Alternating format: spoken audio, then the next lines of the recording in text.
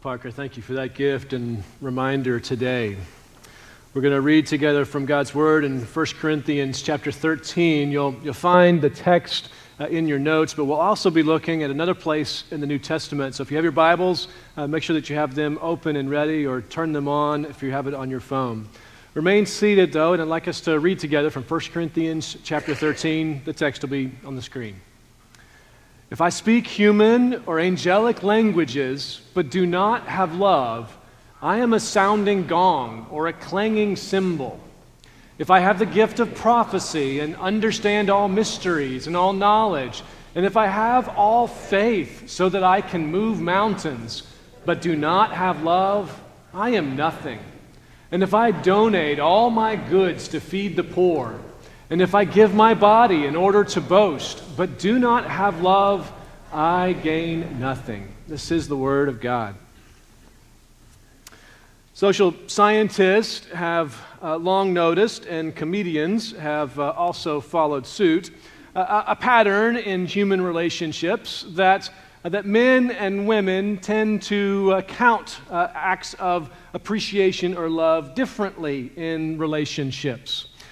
For example, if a husband gets home on time from work, his wife will, in appreciation, give him 1 point. It's a good day. He showed up on time from work. If he also has managed to express his love and affection by hiding little chocolates for her to find so that she would know that he was thinking about her, when she finds the chocolate, she lights up and she gives him a point. This is a good day.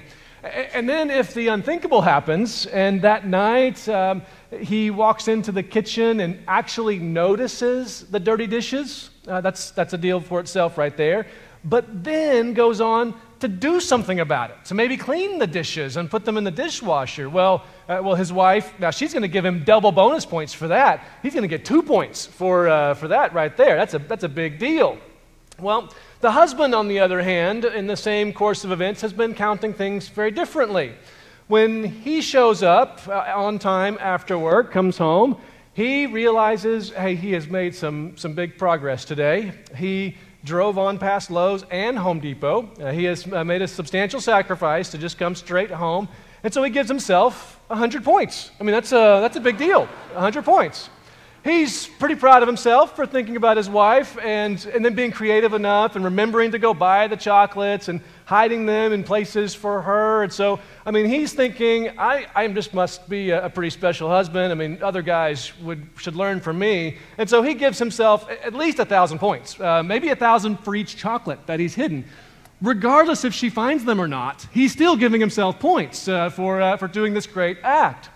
And, I mean, let's be honest, when he notices the dishes and decides to actually clean them instead of just walking away or reminding his wife, hey, the dishes are still dirty, he realizes, oh, I can do this. This is not hard. I can clean the dishes and put them away for her. And this must be a pretty big deal because she seems to get excited when I do the dishes for her. Well, he then steps back and looks at this clean kitchen, at least perfect in his mind, and says, 1,000,000 points. I mean, I'm just a great husband, and really, there should be books written about me. And then his wife walks in, and he's feeling pretty big about his 1.5 million points that he has accumulated over the day. And she looks at him, and she gives him a sweet little kiss and a pat and says, you had a 5-point day today. I'm so proud of you. And you can imagine the friction that begins to emerge in a human relationship when people count differently. Well, I kind of point that to you to say, when we look at 1 Corinthians, we're not seeing a husband and wife necessarily counting differently, but we are seeing a church that's counting differently. Now, we've been walking through the tensions that this church had, and as we come to 1 Corinthians, Paul is going to say, hey, look, y'all have been counting what matters for greatness all wrong. You've just had this all mixed up. Some of them had been saying, hey, I've got this great personal experience of God that is as if I'm in His very presence and communing with Him like the angels. And because of that, I get 1,000,000 points. I mean, I'm a spiritual person. Others in the room were saying, look, I mean, week after week, I am getting up and I am sharing. This is what God's word says, and I am contending with those who are going off into false teaching and doctrine. I mean, I'm helping to hold this church to its foundation. I get 1,000,000 points. And others were saying, no, I'm doing what Jesus said to do. I am loving the least of these, and I am caring for the poor and those in prison, and so I get 1,000,000 points. And these people have been arguing back and forth about who really was the spiritual ones in their church, counting all the wrong things. And Paul says at the end of chapter 12, after helping them navigate through all of these crises and fighting, and he says, look, I'm going to show you an even better way. I'm going to show you a whole different way to count what matters. I'm going to show you what God counts. And how about we use His accounting when we consider how we stand before Him and how we stand with one another? And so he opens up into chapter 13 what some have described as the pinnacle of Paul's theology. And others have said this is one of the most profound and beautiful poems that we see in the New Testament. And many folks will choose this text as they will come together in marriage because of the depth and the richness of the imagery here. As Paul says, what really counts is love. In verse 1, he says, love counts more than those great personal experiences. You read it already. If I speak human or angelic languages but do not have love, I'm a sounding gong or a clanging cymbal.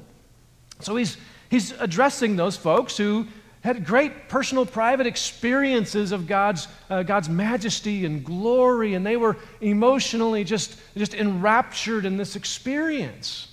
But Paul says, look, if that's what you're counting, then you're just missing the point of this thing. You're like a noisy gong. It may have been that the gong he was referring to was basically the amplification system in an ancient amphitheater. They didn't have microphones like this, and so one of the things that they would do is in the back of the room, they would put up brass sheets of metal so that the speaker, when he projected his voice, it would bounce off that brass metal and everybody could hear better. That might have been the gong that he's referring to. The cymbal is likely, well, what we have with the drum. You strike it and it makes a nice big sound all at once. Well, what Paul says is, look, if all you have is this personal experience where you've got a great relationship with God all by yourself, but you don't have love, then the words that are coming out of your mouth and these prayers and these expressions of worship, they're as hollow as an echo bouncing around a room. They're as useless as a random crash of a cymbal with no context. It's like this. When a toddler is beginning to speak, you've probably seen this. If you've got an 18-month-old, they're beginning to speak by just throwing out all kinds of different sounds. They'll mutter and babble and say all kinds of different things, and it's really fun to be around them. But sometimes they will eventually say something that sounds like English. Now, it's not because, well, it's just babbles, right? But it'll sound like something that could be English. And what do the adults around them do? Well, the mom and dad say, "Yay, she could talk. It's her first word." And the little baby is at first going, "I'm sorry, I don't know what I did." And then realizing, no, wait, this is good. And so the baby tries to repeat the sound. This is how a baby learns to speak. It is in the context of that relationship. The sound comes out from the child's mouth, and then she recognizes, oh, mom and dad lit up when I made that sound. I should do that again. You see, communication and relationship requires both parties responding one to the other. It requires two people in the relationship. And so what Paul says is, look, if all you have is one person in this great spiritual experience, then you might as well have just been shouting out into the wind. Because the whole point of this new relationship with God is not that you might be enraptured in great emotional experiences that are all about you. The point of a relationship with God is that you would actually encounter Him, and that you would find yourself shaped by this encounter by His truth and His story. And so what really matters when it comes to coming together in corporate worship, or even in your own private time of devotion and seeking God, what really matters is not that your soul is thrilled and all stirred up. What really matters is that you are confronted with the reality of the living God. And the way that we experience the living God is through His self-revelation, His speaking. And what has He spoken? Well, He has said, I am the creator and rightful ruler of this whole world. And you humans are willful rebels. You've rejected me and my rule, and it's brought ruin and destruction. But in my mercy, I've opened up a way, made an opportunity for you to be restored to me through my Son, Jesus Christ. And for all who come through Him in faith, they'll find not just restored relationship with me, but they're going to see that the end of this story is that I restore all that's gone wrong. And I'm going to fix all that's broken. And so you have great hope. Every time you and I come to seek God, whether corporately or personally, we ought to be engaging Him on His terms, the story that He has told about Himself, rightly recognizing Him as creator and ruler and acknowledging our own sinfulness and brokenness, which should drive us to His Son Jesus, our Savior, and should birth in us a new hope and a new life and joy and peace. And that comes in a relationship with God that then spills over into relationship with other people who are experiencing God in the same kind of a way. And so, for our personal religious experience to be more than just noise that's bouncing around, it must be rooted in a relationship of love, a love stirred up towards the Father for His mercy towards us, and a love that spills out in love towards His people and the world which He is redeeming. If that's not happening, then no matter how enrapturously your personal experience is, it's, well, noise. Because what God counts is love.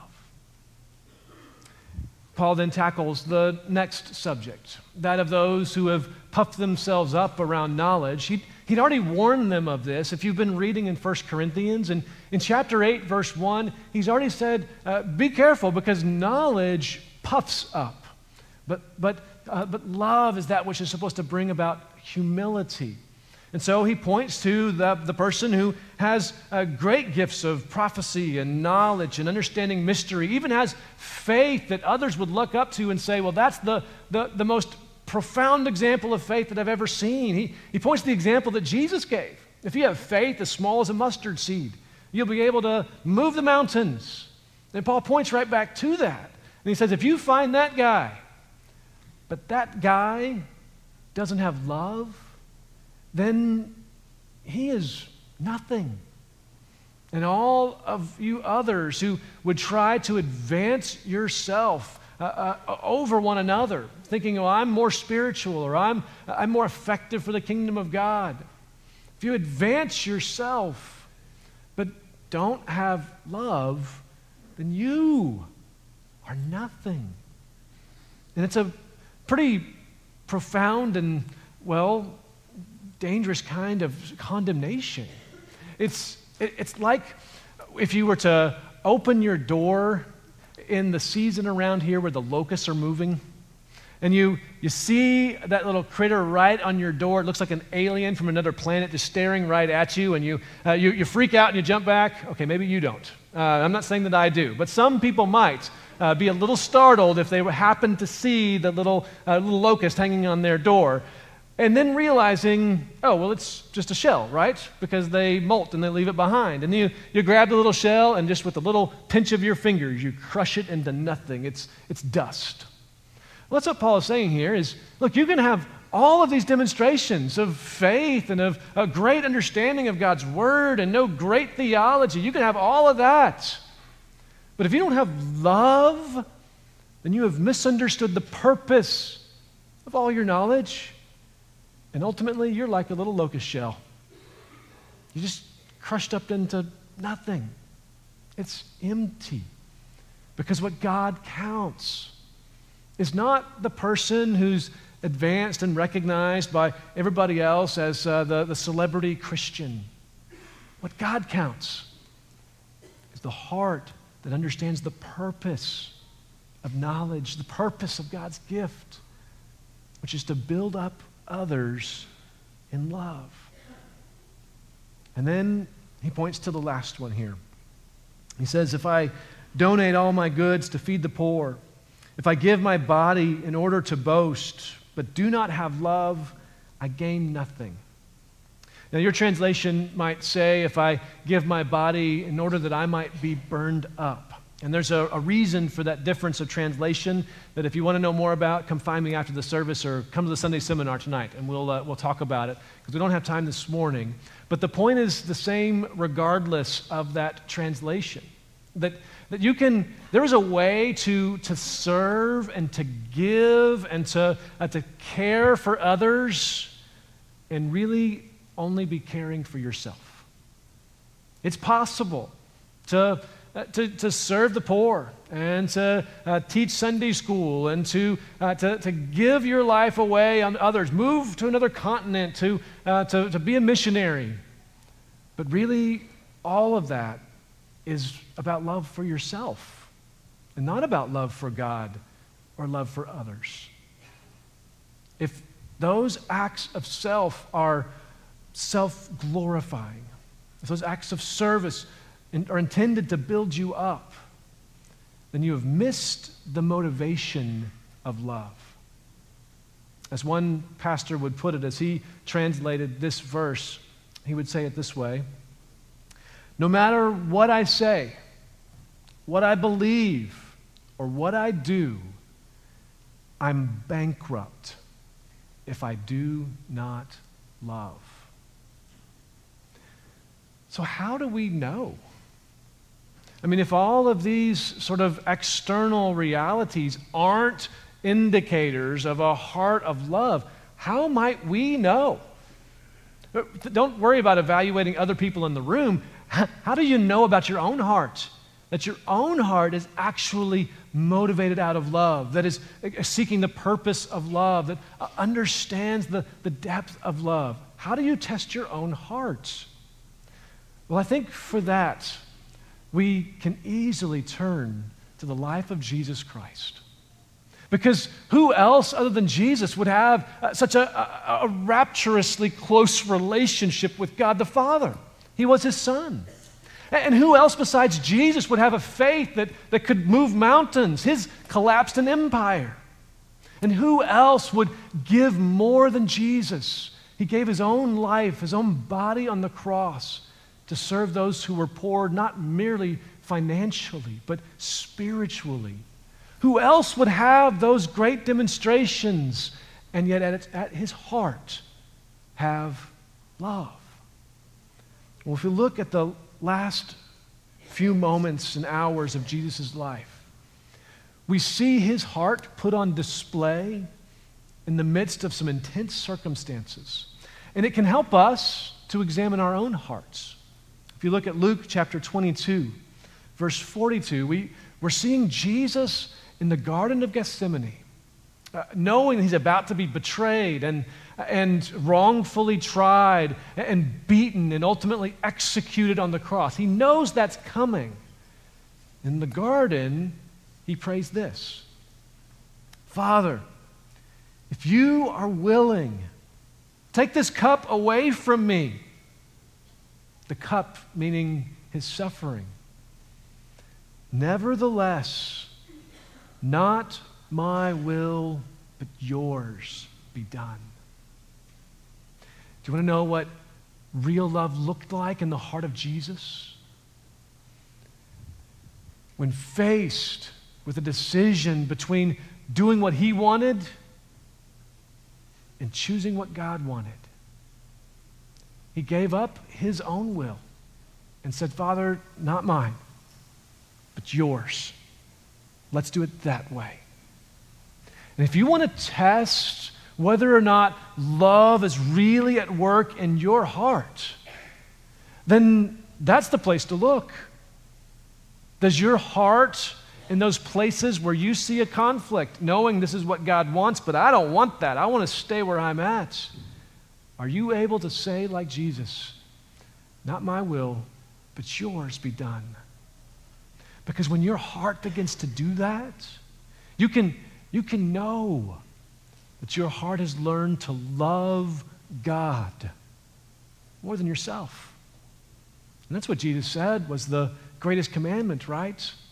To love the Lord our God with all of our heart and mind and strength.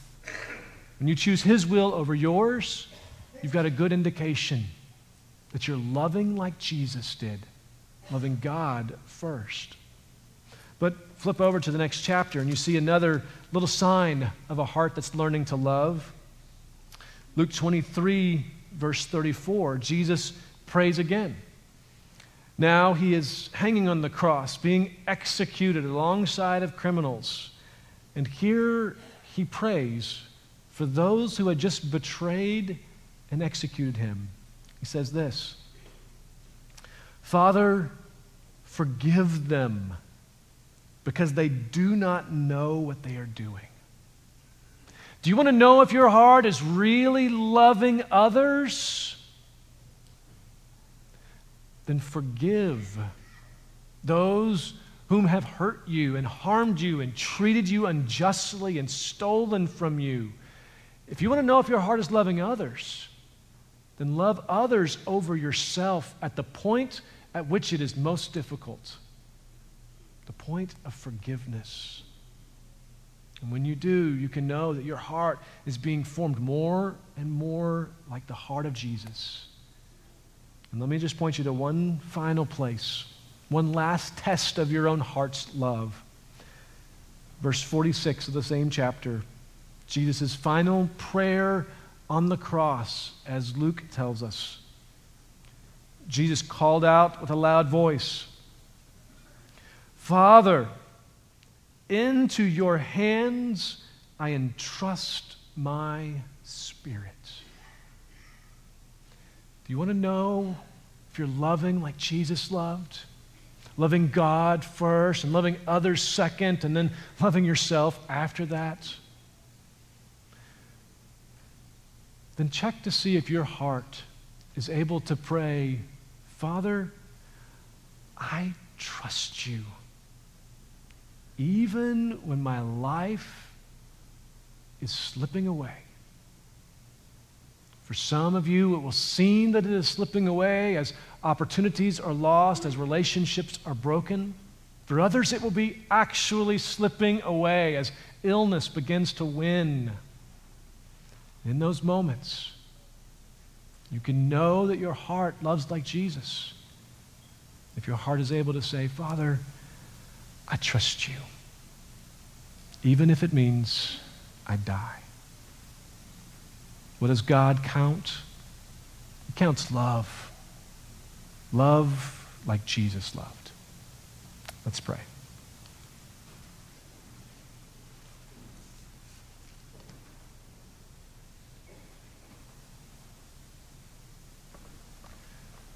Father, we acknowledge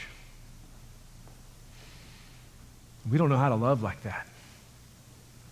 We just confess to you that if you hadn't even shown us this, we would not even know that this kind of love would exist. We know that the instinct of our hearts is to love ourselves, not others, much less you. So what we're asking for as we look at your word is a miracle of transformation. Would you rework our hearts, rewire them, reform them? Would you place the heart of Jesus inside of us? And in so doing, would you remake us as a people such that we would be a people who love like Jesus loves? Do this, we pray, by the power of your Holy Spirit, for the glory of your Son, Jesus Christ.